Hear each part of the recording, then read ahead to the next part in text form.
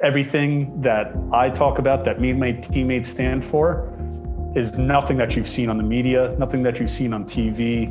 And we're going to show you exactly who we are and what we stand for. It's time! Work, play, evolve! I want to connect the listeners to the best of the best.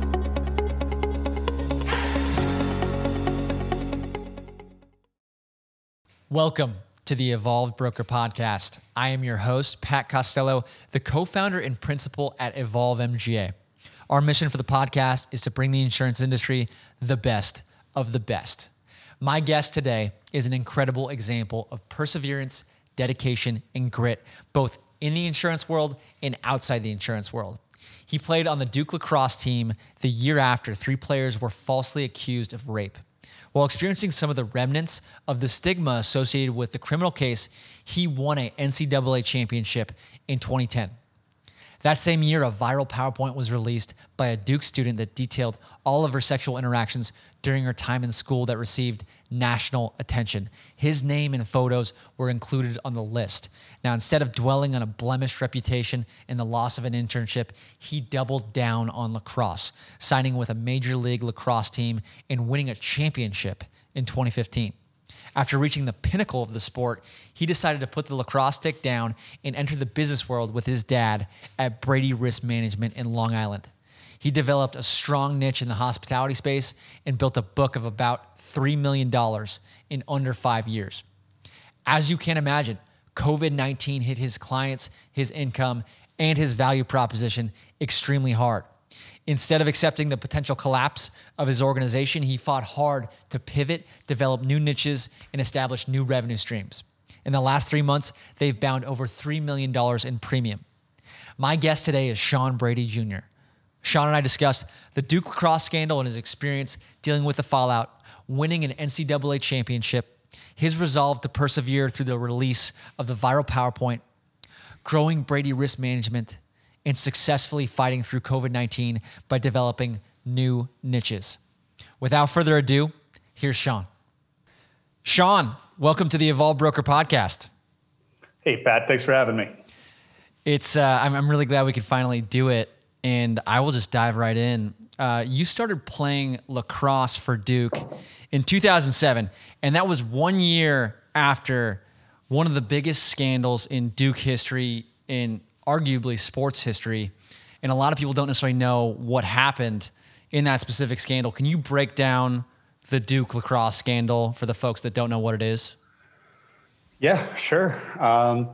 Just for some historical context, basically, the Duke lacrosse case was a widely reported 2006 criminal case in Durham, North Carolina, obviously based around Duke University, in which 3 members of the men's Duke lacrosse team were accused of rape. It highlighted a bunch of different social issues that the media took advantage of, more or less.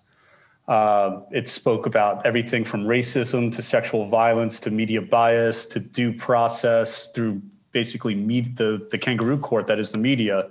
And it ultimately led to the resignation and disbarment of the lead prosecutor, District Attorney Mike Nifong, who did everything from tamper with evidence to destroy it, to put on basically a media campaign alienating the character of all 3 of the accused and the entire Duke program. And it was all based on a lie. If you guys ever have a chance, look at the ESPN 30 for 30. I think that is the absolute best representation of the series of events that played out into what we refer to as the Duke lacrosse scandal. One of the craziest 30 for 30s that I've ever seen, in my opinion, the Duke lacrosse scandal and the Chris Herron documentary, where he is, essentially playing for the Celtics and he has like a hardcore drug addiction. Those are the 2 wildest 30 for 30s I've ever seen. But Sean, in your personal experience, when that scandal went down, had you already committed to play for Duke? Yeah. So at that time, I think I was either number 2 or number 3 goalie recruit in the country. And, looking at different schools, trying to feel it out. At the time, I was talking to Coach Pressler and Coach Kevin Cassis, one of my first interactions with Duke. And those were, unfortunately, two more victims of this whole scandal. Coach Pressler was ostensibly forced to resign. He ended up back on his feet at Bryant University and did a great job with that program. And he became a New York Times bestselling author. However, what those guys went through, I couldn't even imagine, and I would want no part of, and I definitely wouldn't want my son to go through. Mm-hmm. These guys were some of the most stand-up guys, especially Kevin Cassis, who was a local hero here on Long Island from his time at Comswag with everything from football to lacrosse. The guy was just a legend and eventually became the captain of the USA team. So I knew who he was beforehand. And the way those two gentlemen handled themselves throughout this crisis spoke volumes to me, even as a young guy. And I was thrilled to be able to have the opportunity to commit to a school like Duke. However, I committed and both guys left for understandable reasons. Ended up with Coach John Danowski, another great guy and a good mentor. And him and Ron Caputo became somewhat fathers to me during my first season at Duke. But it was a scary time. Me and my family, we had to sit down and really think about, hey, all this going on, we're not sure if it's going to be cleared up. It's not a matter of whether we thought they were innocent or not. Seeing the character of the coaches taught me everything I needed to know. And then eventually I was able to actually see it with my own eyes when I took my visits on campus. But you know what? These guys, I couldn't imagine what they've been through, but you would never know when you would see them going through this, because to them, they just knew their next task at hand. Wow. They were so goal orientated and so focused, whether that was getting the truth out or winning a championship. These guys were who you want your kid to be around and who you want to be as a young man growing into a young adult. That's really impressive. Sean, how did the scandal itself affect your experience? So you get to Duke. How did it affect you in your years when you were at Duke? In a way, at least from my personal experience, I got the aftermath. And the aftermath of the exoneration of the three gentlemen that were wrongfully accused. Those guys went through hell. What I went through was just a wake of that crazy boat driving by that was driven by everything, all the adversity that they were dealing with. And I still felt the heat because, just to bring up a story, one of my freshman year was the first couple of weeks that we were all at Duke University. My recruiting class specifically had a lot of Long Island guys. We're all slapping each other on the chest, like, look at this. Can't believe we made it. So fired up that we're there. But when we got there, we had a very serious meeting with our coaches who lived through this whole ordeal, the aftermath, and learned how to redevelop themselves as role models, leaders, and people that had gone through this and know what the public reaction could be to even the smallest of behavioral fractions. So it was like living under a microscope for these guys. And they relayed that to us emphatically that, hey, you guys want to go have a good time? Go to a party school. We're coming here to do two things: go to school and play lacrosse. Now, that message might have gotten a little lost on me, but everybody else on the team really, really took it to heart. And it was so impressive to be a part of that group. Now, where I'm going with this is that these guys basically gave us a set of instructions in that first meeting. Everything from, if you're drinking underage, you will be punished. If you are out late before a game day, you will be punished. It's really putting the hammer down and setting a strict outline of discipline. Mm-hmm. One of those things was a very small thing that, everybody is a freshman who forgets to do their laundry from time to time, throws out the window, which was don't wear your team issued gear off campus. And it actually, I believe it came from the upperclassmen who had gone through a couple of incidents with some locals during the police investigation before the exoneration of the three players. And I was like, yeah, that sounds cool and everything. But, this fresh Nike gear looks great. Plus, I was a little Irish guy when I first got there. I was maybe 170 pounds soaking wet, and I had to get the attention of the upperclassmen girls somehow. So I wore it around everywhere. And one late night after picking up some Domino's pizzas for the boys back at the dorm room freshman year, I ran into a gentleman who had a few too many drinks, we'll call it, at a BP gas station in Durham, North Carolina. He sees me wearing the shirt. He's about to pay for something. You would have thought this guy saw a ghost. Like I said, the guy was intoxicated, but he starts letting me have it. He called me everything from, a rapist to a racist to, talking about my mother, which I didn't appreciate either. Long story short, I felt the need to really stand up for my teammates and verbally gave it right back to the guy. And I ended up in the freezer section getting my face kicked in. Wow. Yeah. I laugh about it now, but back then it was definitely scary. And that was just a very small example of probably what I'd imagine and what I heard a lot of these Duke guys kind of went through. If it wasn't physical, it was definitely from verbal just attacks, whether that was from your peers in the student body or is from the faculty itself. There's a group, they call it the Group of 88. It was 88 professors who took out an ad, and the Chronicle, which was the Duke's campus newspaper, basically calling for the cancellation of the Duke lacrosse program and the expulsion of the players. I'm paraphrasing here, but long story short, a lot of these professors felt like they were completely in the right, even after the exoneration came out of the three players. Innocence is proven, and everybody's just trying to go about with their life again. There's been a few examples of these professors still holding a grudge, still looking at them as examples of white privilege, of racism in this country, of misogynistic behavior. This is even after that they were officially innocent. Yeah, there's an example. I know that there's a Long Island family, the Dowd family is incredible lacrosse family, and even better from a character standpoint. Their son, who played on the Duke lacrosse team, really struggled with one of his professors who had it out for him simply for the fact that he was a member of the Duke lacrosse team during the investigation. That's something I personally didn't have to deal with during my time there. However, I really, even when I was there and I was hearing him tell the story or hearing him back on Long Island tell the story, it still rattles me, because when you're in college, you are not we all fancy ourselves adults as soon as we turn 18, but you are ostensibly a big little kid when you're 18, 19, 20 years old. You are becoming the adult that you're meant to become in post-college life. How detrimental that could be is insane. Trust in faculty when you're at a school that's already tough enough.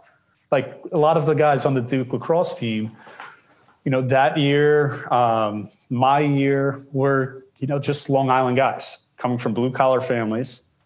Some of us, maybe not the case. Some of them came from, some wealth and success, but there was a lot of guys that did not come from that worked for everything that they got.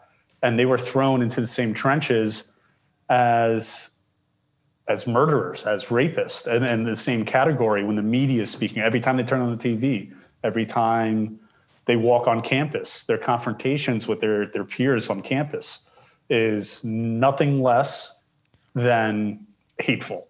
And it's not because of them. It's because of the narrative created not only by the media, but the school itself really ran for cover and gave the Durham Police Department carte blanche with their lacrosse students. It was something that they're raiding lacrosse players' dorms, taking down cartoon drawings, and keeping it as evidence. Ultimately, from my perspective, it gave me a perspective that made me appreciate and respect those upperclassmen, especially the fifth years who were granted late, that fifth year of eligibility, to come back and play the senior year that was stolen from them.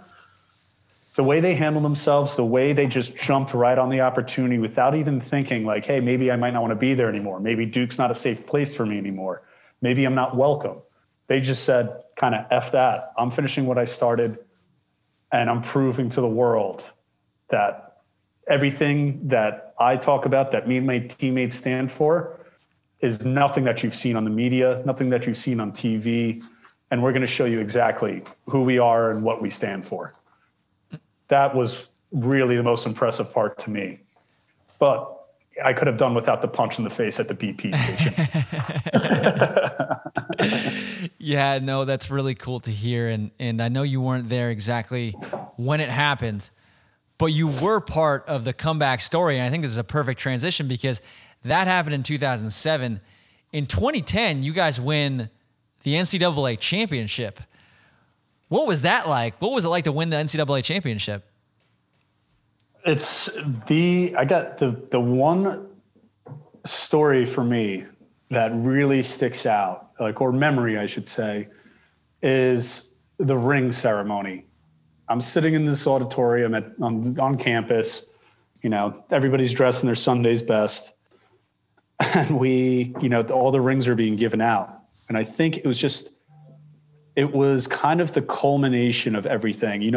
When you win a big game like that, or, there's so much adrenaline and so much preparation that goes into it. Even watching LeBron win the NBA finals, he put so much preparation, so much time and effort into winning that game. It's hard to almost react to something like that when you have a guy like that that's really been just tunnel vision for months, almost like a full calendar year. Now he's got to pick his head up. Yeah. That, I think all of my teammates picked their heads up when I was sitting in there and everybody was collecting their rings, because that was the final moment. You have the trophy presentation, you have the party afterwards, and then months later you have the ring presentation. That was the real trophy moment for these guys, and even the younger guys who really got behind the older guys and bought into the system and really said, hey, I love this culture. I love these guys. I love this team. But the amount of perseverance, just for internal fortitude that these guys showed by finishing what they started, despite everything that they've been through and all the opportunities to jump ship, and still sticking side by side with their brothers, with the program, and to see that award in their face was something I'll never forget. It was just, it was really a culmination of so many different things, from sacrifice to love for one another to just the epitome of perseverance through the utmost adversity. Perseverance and a comeback story, I think, are going to be the themes that go along with a lot of the items that we talk about in this conversation. And that 2010 was an interesting year for you, Sean, because obviously you get the glory, you get the comeback for winning the NCAA championship. But in 2010, a viral PowerPoint was released, and basically it was a female Duke student who had detailed all of her sexual interactions it sounds like almost the whole time she was at school, in a PowerPoint that, like I said, went viral and went across the nation. Can you talk about how you felt and how you got through it when you found out that your information and you were a part of the information that was in that PowerPoint? Well, Mom, I hope you're not watching. I hope you're not watching. So, I mean, it was crazy, when did I find out? I think I was sitting on my buddy's couch at his place after practice, just licking my wounds, my ice in my bruises, and just getting ready for the cycle of classes that was coming up in the second half of the day. And all of a sudden I start getting texts, not from people at Duke, but from people at University of Virginia in Charlottesville, UVA. Just your friends. And yeah, but I'm hearing from people that I know at UVA that I haven't heard from in like year, 2 years, 3 years. And all of a sudden my phone's blowing up. And it's the type of thing, it's like almost like when it's your birthday, you're getting that slew of text messages. And I was like, this can't be right, because there's nothing exciting that's happened in my life in the last month or so. So what's going on? What happened? Kind of who died? And all of a sudden I start to read the text messages, and it's everybody kind of like either like laughing or be like, oh my God, this is insane. I can't believe this. And I'm like, wait, what are you guys talking about? Like, what are you referring to? And all of a sudden they start sending links. And I started opening up, and that's the first time I read it. First thing I did was I just went into my room, didn't talk to anybody, read through the whole thing, even my teammates, and basically started to panic. So I started to call my teammates, especially my classmates, that were really, that were also on it, I knew would be really affected by it. So I called in, I'm like, dude, what do we do? What is this shit? How many people have seen this? And Sean, how bad is the damage? Was it forwarded to you via email or was it on the internet? How did you Eventually find out? it was on the internet. It was on the internet. So there was like, it might've been Juicy Campus or Campus Gossip picked it up. Barstool Sports might've picked it up. There's some like pretty well-named websites, but they're all catered towards college kids and young professionals. And so it was all very relevant. All the people, their audience is my friend group and the people I'm around on a day-to-day basis. So they couldn't have picked a more relevant demographic to really throw this thing out to, which obviously sucked for us. But so the next thing that happened was I'm reading this thing. I call my teammates. We agree to really just kind of meet together. We call some of the baseball guys that are on it. They come and meet us. We call some of the football guys that are on it. They come to Lacrosse House and meet. And, we're all very nervous because we're very conscious of everything that happened in 2006. And here we go. You see Duke lacrosse or just Duke in general, and then sex scandal. So we're all freaking out. We're waiting for a call from all of our respective coaches, trying to figure out how to handle this. One guy's talking about my parents are going to sue them. They're going to take this all off the internet. Most of us were a little more realistic, and we were just like, well, there goes my internship. But we ended up coming to basically stay in touch together. Our parents ended up talking. There wasn't a whole lot we could do to get it down because it was already so far out there. 60 Minutes does this whole thing on it. Fox News picks it up. They're talking about it. And I kind of panicked a little bit. I start calling I call my dad, I'd hang up. I call my dad, I'd hang up because I didn't know what to tell him. And I'm kind of freaking out because I'm reading through this thing. And it's like, this girl's talking about how I have an Australian accent. I told this girl, I was raised by a gang of Aboriginals. They were basically a surf gang. Like, this thing is a mess. I don't even know where to begin. And I don't even remember half of this. I was like I was like 19, 20 years old in college. And so finally I text my brother and sister. I'm like, yo, just make sure mom and dad don't see this. I don't know what you can do, but if you can do something, do your best. Then finally work up the courage, play through all the horrible worries and hypothetical situations that I think are going to play out in my head, really working myself up. Finally getting ready to call my dad. My girlfriend at the time, long distance girlfriend, calls. And she just unleashes on me. She thought this whole thing happened when we were still dating. She absolutely torches me, Oh, no. breaks up with me, and then hangs up the phone. So at that point, I was like, all right, well, that was pretty bad. So I think I'm ready for this call. Call my dad, and I am so worried, Pat. I think this guy's going to disown me. He's going to ask about the internships, which I'm unsure of. It's just not going to be a phone call that I want to have with my dad. And I go, Dad, we got to talk. He goes, yeah. He goes, what do you want to talk about? I go, well, there's this thing out. He goes, what thing? I go, there's kind of a PowerPoint. He goes, you do a class project? I go, well, I didn't. A girl did. And he goes, oh, huh, okay, go on. And I'm like, well, she wrote a PowerPoint about guys she's had slept with at Duke, and I'm on it, and it's all over the fucking internet now. Or it's all over the internet now. And he goes, okay.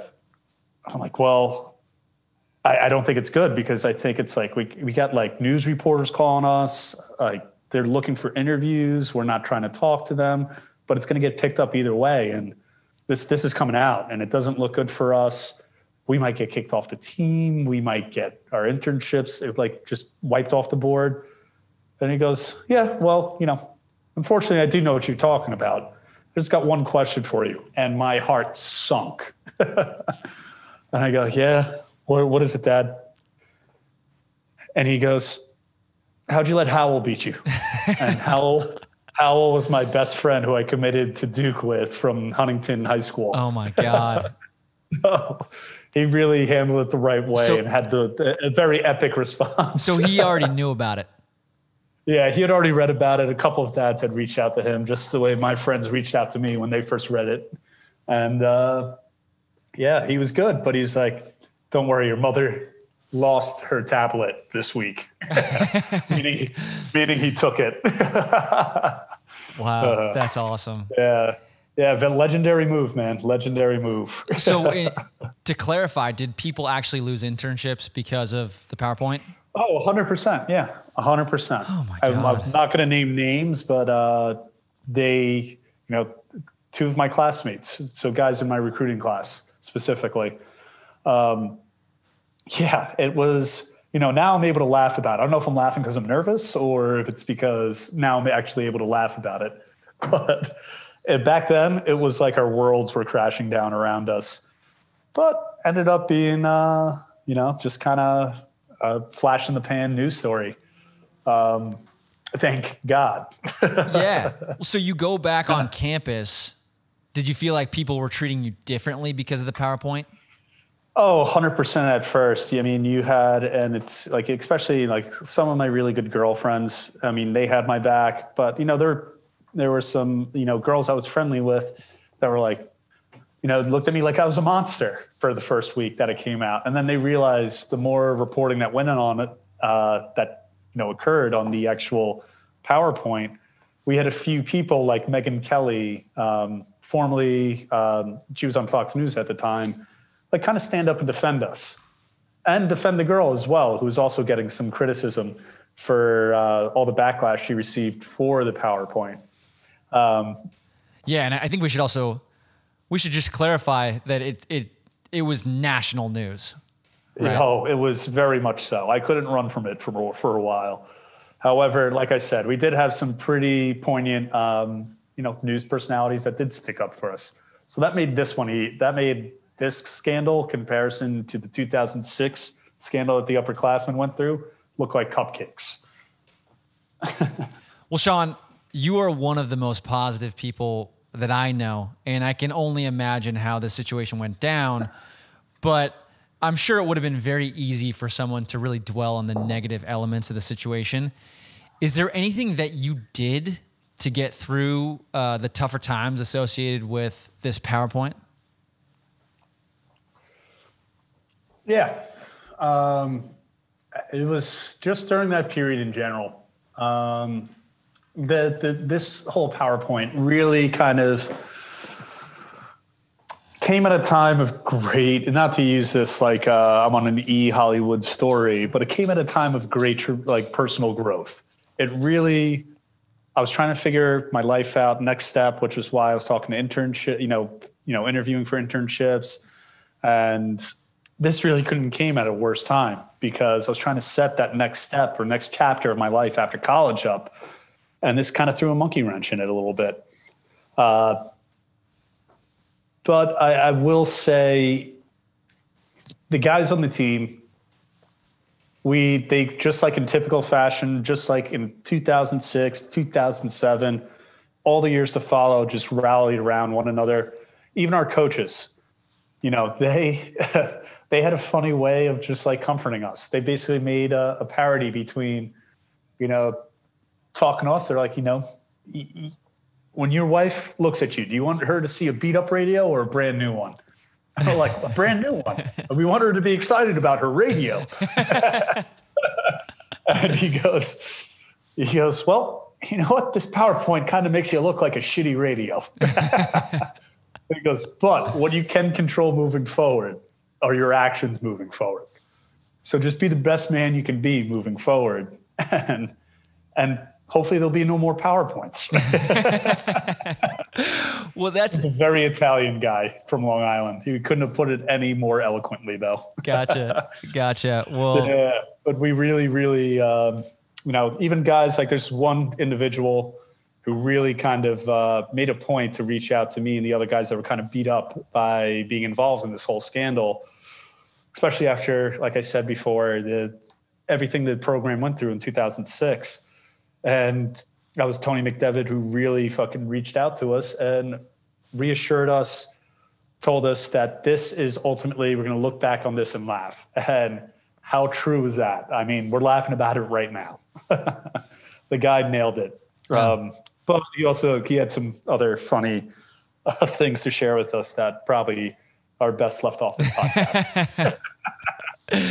That sounds good. That sounds good. Well, I mean, talk about another comeback story. So after you finish your time at Duke, you enter the professional ranks of lacrosse for the Long Island Lizards. And in 2015, you end up winning a professional lacrosse championship. Can you tell us about winning in the professional ranks for lacrosse? Yeah, that was absolutely a dream come true for me. Like 9-year-old Sean Brady was ecstatic that day because that was such a dream come true. When, I grew up on Long Island, so lacrosse is king. It's almost like football in Texas or Florida. It's just, it's life here. So I was, as soon as I was born, I'm sure my dad had a lacrosse stick in my cradle. So for me to win, especially we were the New York Lizards at that time, but originally the team was known as the Long Island Lizards. So I grew up going to all of those games at Hofstra, at Mitchell Field, and I idolized these guys. They were gods to me. So to be able to wear that uniform, win the cup, and then have my dad there with me in Atlanta when we did win that cup, that was just a dream come true. I really felt like a little kid, but I felt like a little kid every time I put that Lizards jersey on. Lacrosse, and don't get me wrong, I had fun playing lacrosse in college, but when I got to the professional level, I really felt like a kid again. It was because everybody was there. Everybody that was on that team was the man in their respective center of influence from where they came from whatever team they came from, whatever college. They were the man to be a part of that group. And a lot of us knew each other. We grew up on Long Island playing lacrosse together or against each other or played against each other or with each other in college. So we all knew each other. The chemistry was insane. And it was a very special moment. But like I said, despite the cast of characters that I had a blast with sharing that moment with my old man and hosting, our version of the Stanley Cup, which was the Steinfeld Cup, was something I will absolutely never forget. Especially when I was, handing it off to him. He came down on the field, and that was just a culmination of all the hard work, all the sacrifice for him, all those long weekends driving out of state with 3 kids in the back of a Suburban, and all the practices after he finished his work and I'm done with school, coaching us, all of my training sessions, all the blood, sweat, and tears over the last 25 years culminated into that one moment of us hosting the cup together and all partying in Atlanta together after that night. So did you get a second ring? I did not get a second ring with the Lizards. Oh, they don't give wow. Yeah. Oh, no. I did get a second ring. Yeah. Okay. I only won one championship professionally though. I was going to say you got a jewelry box. I'm sure you must have a jewelry box. I got one from high school, one from college, and one from professional. Wow. And if only Brady Risk gave out rings, I'm sure. Oh my God. No, I might spoil myself. So I have to ask, what's better, winning a NCAA championship or winning a professional championship? For me personally, I got to say for the Lizards, the principal owners of the New York Lizards at that time were multimillionaires. I think one guy might have even been a billionaire. The after party is just inherently with that type of lineup of who's going to be throwing the party for you, your host. It's just going to infinitely be better. It's going to be so much better than getting on your Greyhound team bus and then driving straight to your local college bar. We went to dinner at Catch, party at One Oak. Uh-huh.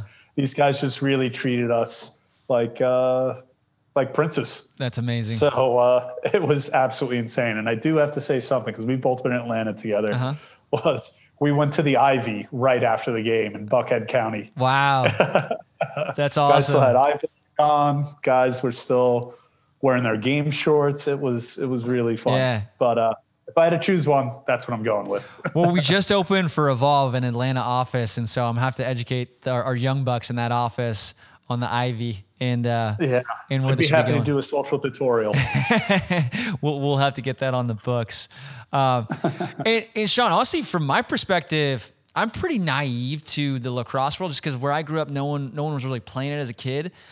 I didn't realize how intense it is. And at one point, you ran me through a laundry list of ridiculous injuries that you've experienced. Can you walk the audience through the injuries you experienced while playing lacrosse? Yeah, there was a lot of repetitive injuries, meaning a lot of the same, kind of same shit. So, getting your knees drained, you get hematomas like on a daily basis when you play goalie. Give you an idea, the equipment I wore as a lacrosse goalie was a helmet, a chest protector, gloves, a jock, and cleats. That's it. So if you're taking everybody at that level, even at Duke, everybody's shooting 95 plus, or at least 90 plus, with a round rubber, ostensibly a hockey puck, but in a sphere shape. Now they could be shooting from 2 yards out to 10 yards to 15 or 20, but either way, that thing hurts when it hits you. You learn from a very young age as a goalie to save the ball with your stick, just out of self-defense. But getting your knees drained, stitched up. I've had everything from my throat guard crack in half and impale me right above my collarbone. I've had the ball come through my face mask and fracture my orbital bone. I've had every finger, both thumbs fractured and broken. Most of my toes, same thing. Torn both halves of my labrum, rotator cuff, hip labrum, the stitches, so many stitches. I have nightmares about sutures. I had no idea that lacrosse is so intense. And so it speaks to the savagery of the sport, which is pretty cool. And I think I think a lot of people don't necessarily realize how intense it actually is, especially from the goalie position. Yeah, well, also the other cool part about lacrosse is that it used to be a pre-war ceremony. So for the Native Americans, and I forget, I'm blanking on which tribe it was, but one of them, their word for lacrosse ostensibly translated into little brother of war. So basically, to give you a little context on that, so it doesn't seem that abstract, is if there was two warring villages, whether it's in the same clan or it was two clans going against each other, and they both recognized lacrosse as a pre-war ritual, they'd set up these fields miles apart. Their heads could be anything from balled up catgut to skulls. And they would take the best of their best and compete against each other. And it was a ritual. It was just something they did before they went to war together. It wasn't uncommon for a person to die during the course of the game, and they could go days. That's crazy. So I was pretty spot on when I said savagery. Oh, yeah. It's 100%. They picked their best warriors. So when they played the game of lacrosse, so it was all the guys that could run fast, basically the hunting crowd of the tribe, who were also the warriors. So it was, it made for, I'm sure, a very, I would love to go back, just be a fly on a tree back then and watch one of those games, because I couldn't even imagine what would happen there. That's super cool. I had no idea about the history. Yeah. So Sean, you were at the pinnacle of the lacrosse world. You decide to hang up the stick and you decide to go in the business world. Can you tell me a little bit about what got you excited about getting into the insurance industry and specifically joining the family business, Brady Risk Management?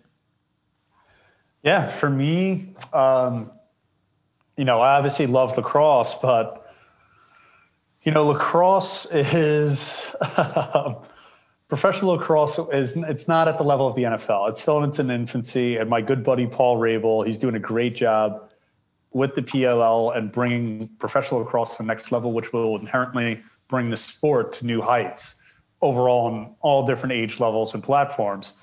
But when I was playing, I was making $750 a game after taxes. So you're not getting rich off your game check.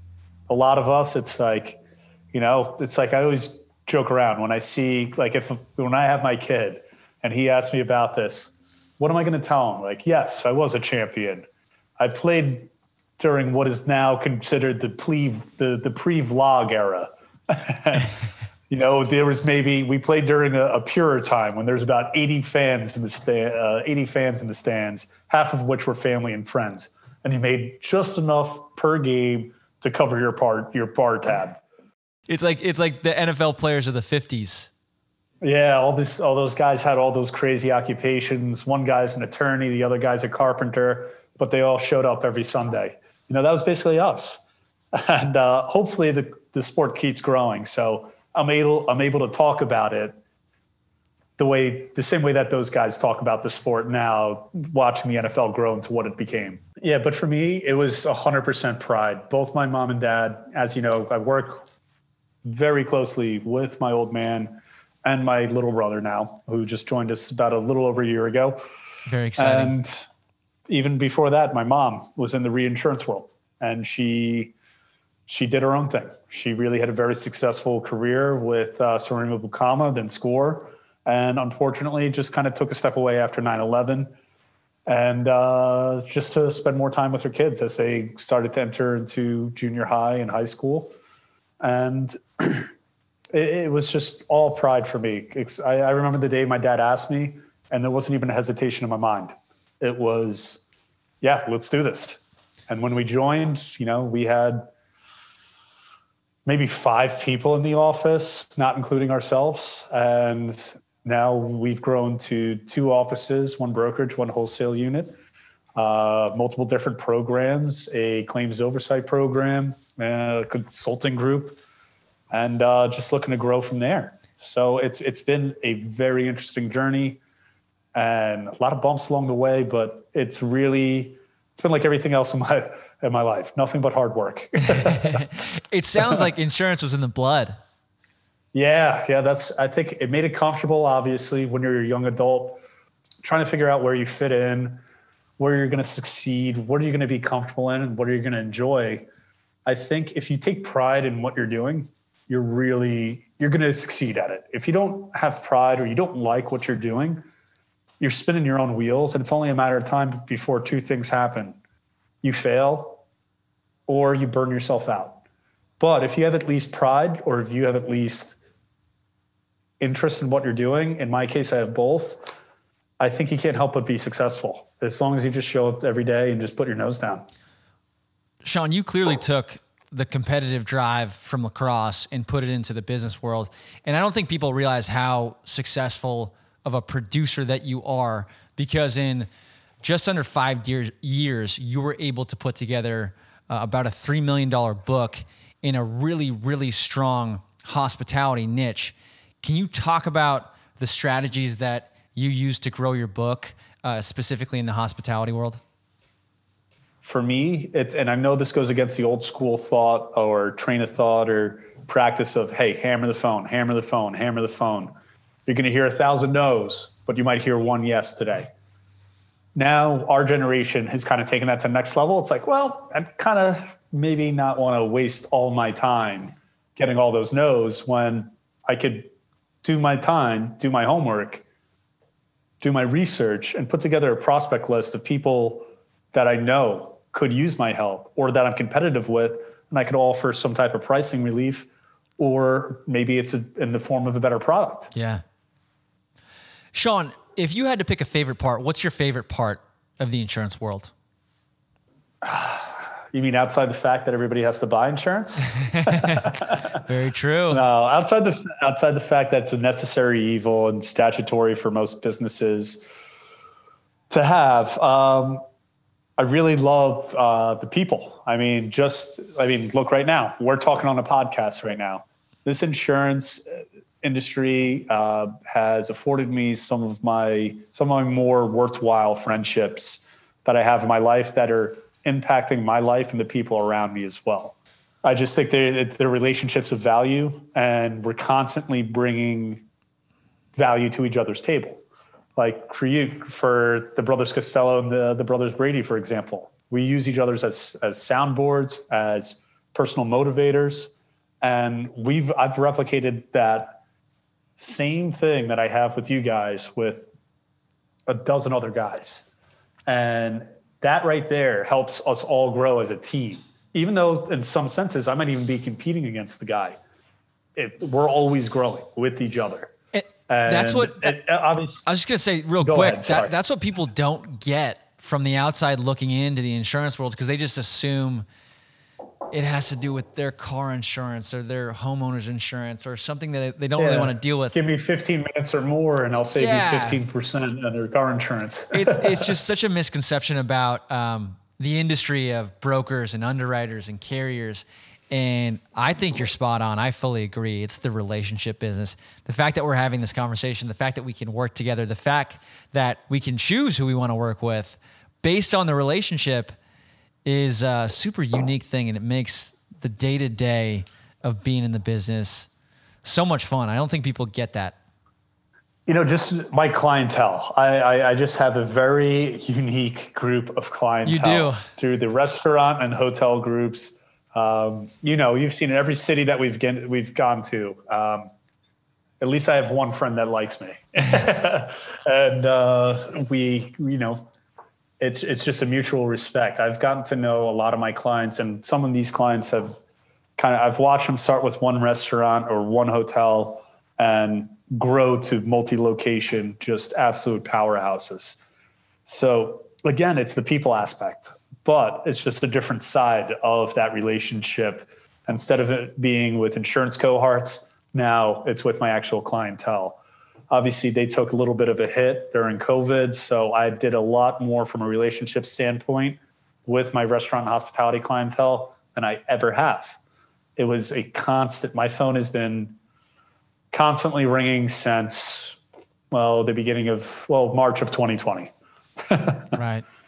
Well, Sean, yes. I actually think that's a great transition point to the next topic, because as I said previously, I think your story is really one of perseverance, because as a hospitality broker going into the COVID-19 pandemic, I don't know any broker that we work with that was more affected than you guys.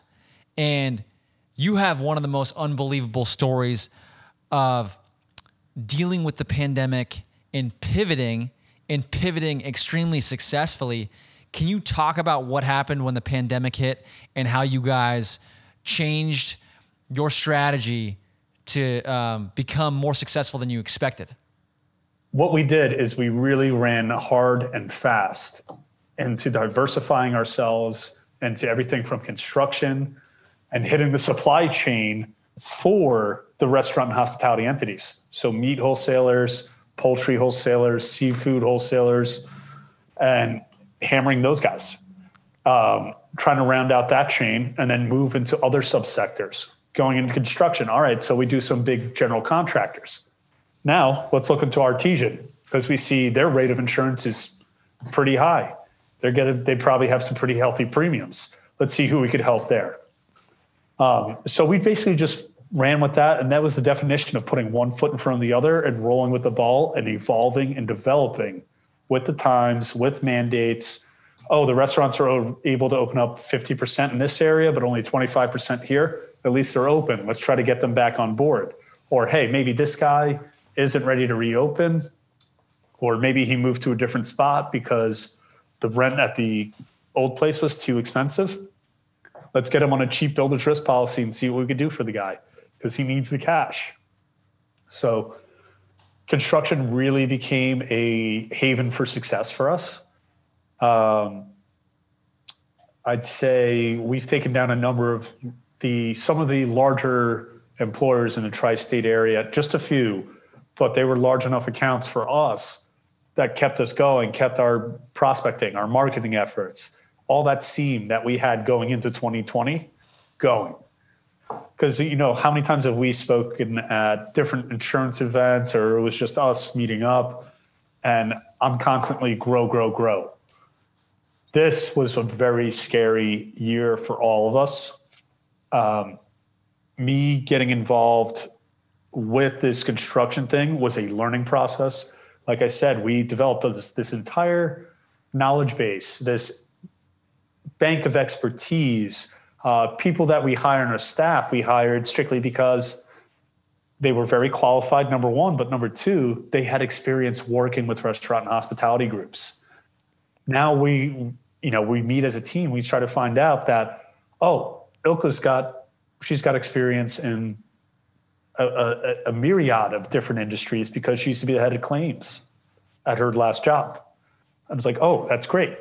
So then we start to gain confidence. We started to roll. We started to land a couple of accounts, and it took off. Everything is about landing that first one and getting it to roll from there. Learn from your successes, learn from your failures, fine tune along the way. And that has basically been 2020 in a nutshell for Brady Risk. Well, that pivot clearly worked. Can you throw out the stat for the audience that you told me when we were talking off camera about what you guys have been able to do in the last 3 months based on your pivot? Yeah, we were able to write about, at least from what we're able to tell, about $3 million in written premium over the last 2 months. So impressive. And that was just the last 2 months. The months before that, I cannot begin to tell you how many growing pains we had. And it was all came with everybody re-educating themselves, refocusing themselves. People diving back into niches and specialties that they haven't touched in a year or two. Everybody played their part and stepped up to the plate. So although our clients were operating on actual survival margins, everybody saw in the Brady Risk organization the financial impact that a bulk of our clientele that they were experiencing. And I think everybody recognized this could directly parlay in a negative way into us. And it's better to be in front of the curve than behind it, especially when you're speaking from an operator standpoint during this global pandemic and what has become the COVID-19 crisis. And even above that, losing $130 billion of revenue from year to year, from 2019 to 2020, that's a huge hit to the U.S. economy that has gone remarkably understated. Totally. And I don't think really anybody has had, I mean, there are folks that have, but in the insurance world, I mean, you've had a front row seat to a lot of this. So I really appreciate your perspective on seeing what your clients are going through and hearing how it's really affecting them. And obviously, I think we all really hope that this thing comes to an end as soon as possible. But I'm very impressed at how you guys have been able to come through and the pivot that you guys made, especially when you've been in such a strong niche for so long. I think it can be a little bit hard to shake off the rust in terms of going into a new industry segment like that and focusing on a specific product. Oh, I'll tell you what, Pat, it is terrifying because now you're talking to operators who know their industry, their business, their company, their people, in and out, upside down, side to side. They know it like the back of their hand. So to go in and prospect to a guy that maybe does, $50 million in sales as a contractor, to go into a guy like that that's already working in an industry where it takes a significant amount of grit and just a no bullshit attitude and start to sell a guy like that, that's when you know what fear is. because you're not going up to bat unless you got a loaded bat. Right. But it made all, you know what? It was an absolute learning experience, and it's something that, hopefully just like the PowerPoint, look back and laugh on. Right. Well, and now when this pandemic finally does come to an end, you have another arrow in the quiver if you need it. So I think that transitions well to really my final question here is, what do you think is next for you and Brady Risk? Continue to refine the usage of our systems, definitely, especially in the sales department. I really feel like we hit a great flow from cold prospect to binding an account. I think especially with our younger brokers, it really struck home. It simplified it and made it easy to grasp in a way that they felt confident enough to go out and make legitimately just cold calls and bring it to fruition to bound business. So we're going to continue to figure out what we did right, what we did wrong. But, one thing we're definitely not going to drop the ball on is continuing to diversify and expand our marketing and prospecting efforts. So whereas before we were more concentrated on a restaurant niche, now we're more focused on our anchor products, something that gets us in the door, that's providing value off the rip. So, and that's our workers' comp program. So now we get in there and we know that with the amount of public data that's available, that allows us as brokers to basically develop indicative pricing of what we're going to come in at when we offer it to that said cold prospect, or whether it's where they're currently or who they're currently placed with, what carrier they're at, and doing somewhat of a premium comparison between where we're at, where that incumbent's at. We are able to make such a difference and so much headway in that sales department that it's insane. And it's something that is so simple, but is yet, I feel like, underutilized by a majority of the insurance world. Like I said, this is the last, I've said to you before, I should say, this is one of the last surviving industries that is face-to-face business. It's a very relationship based. There's a whole trust element that comes along with that. Obviously, we've seen guys do a tremendous job in commoditizing insurance. However, typically the response you hear from the actual user of that insurance product is a lack of understanding of claims, a lack of understanding of customer service, and yet they just know they have insurance. So they know they're covered and they hope they never have to use it. So I think in the P&C side, there's definitely the cyber side because it's so new. There's still some runway left for us to really knock it out of the park and run with our respective niches and industries and lines of coverage. Sean, I'm excited to see you guys fly into 2021 and 2022 because I feel like now the sword is sharpened. Everybody on the team is aligned. You know how you're going to attack those clients and those prospects and really bring serious value to the table. And I really appreciate you coming on here. I feel like you have such an inspiring story, a story of perseverance. And I really look to you as a role model in that sense because some of the situations you brought up, I personally have never gone through anything close to that. So I think it was really valuable for myself and for our listeners to hear. But thank you so much, man, for coming on the podcast. And I look forward to coming out and visit you in Long Island soon. Dude, can't wait to have you. You always got a home here. All right, Sean. Thanks, man. Take care.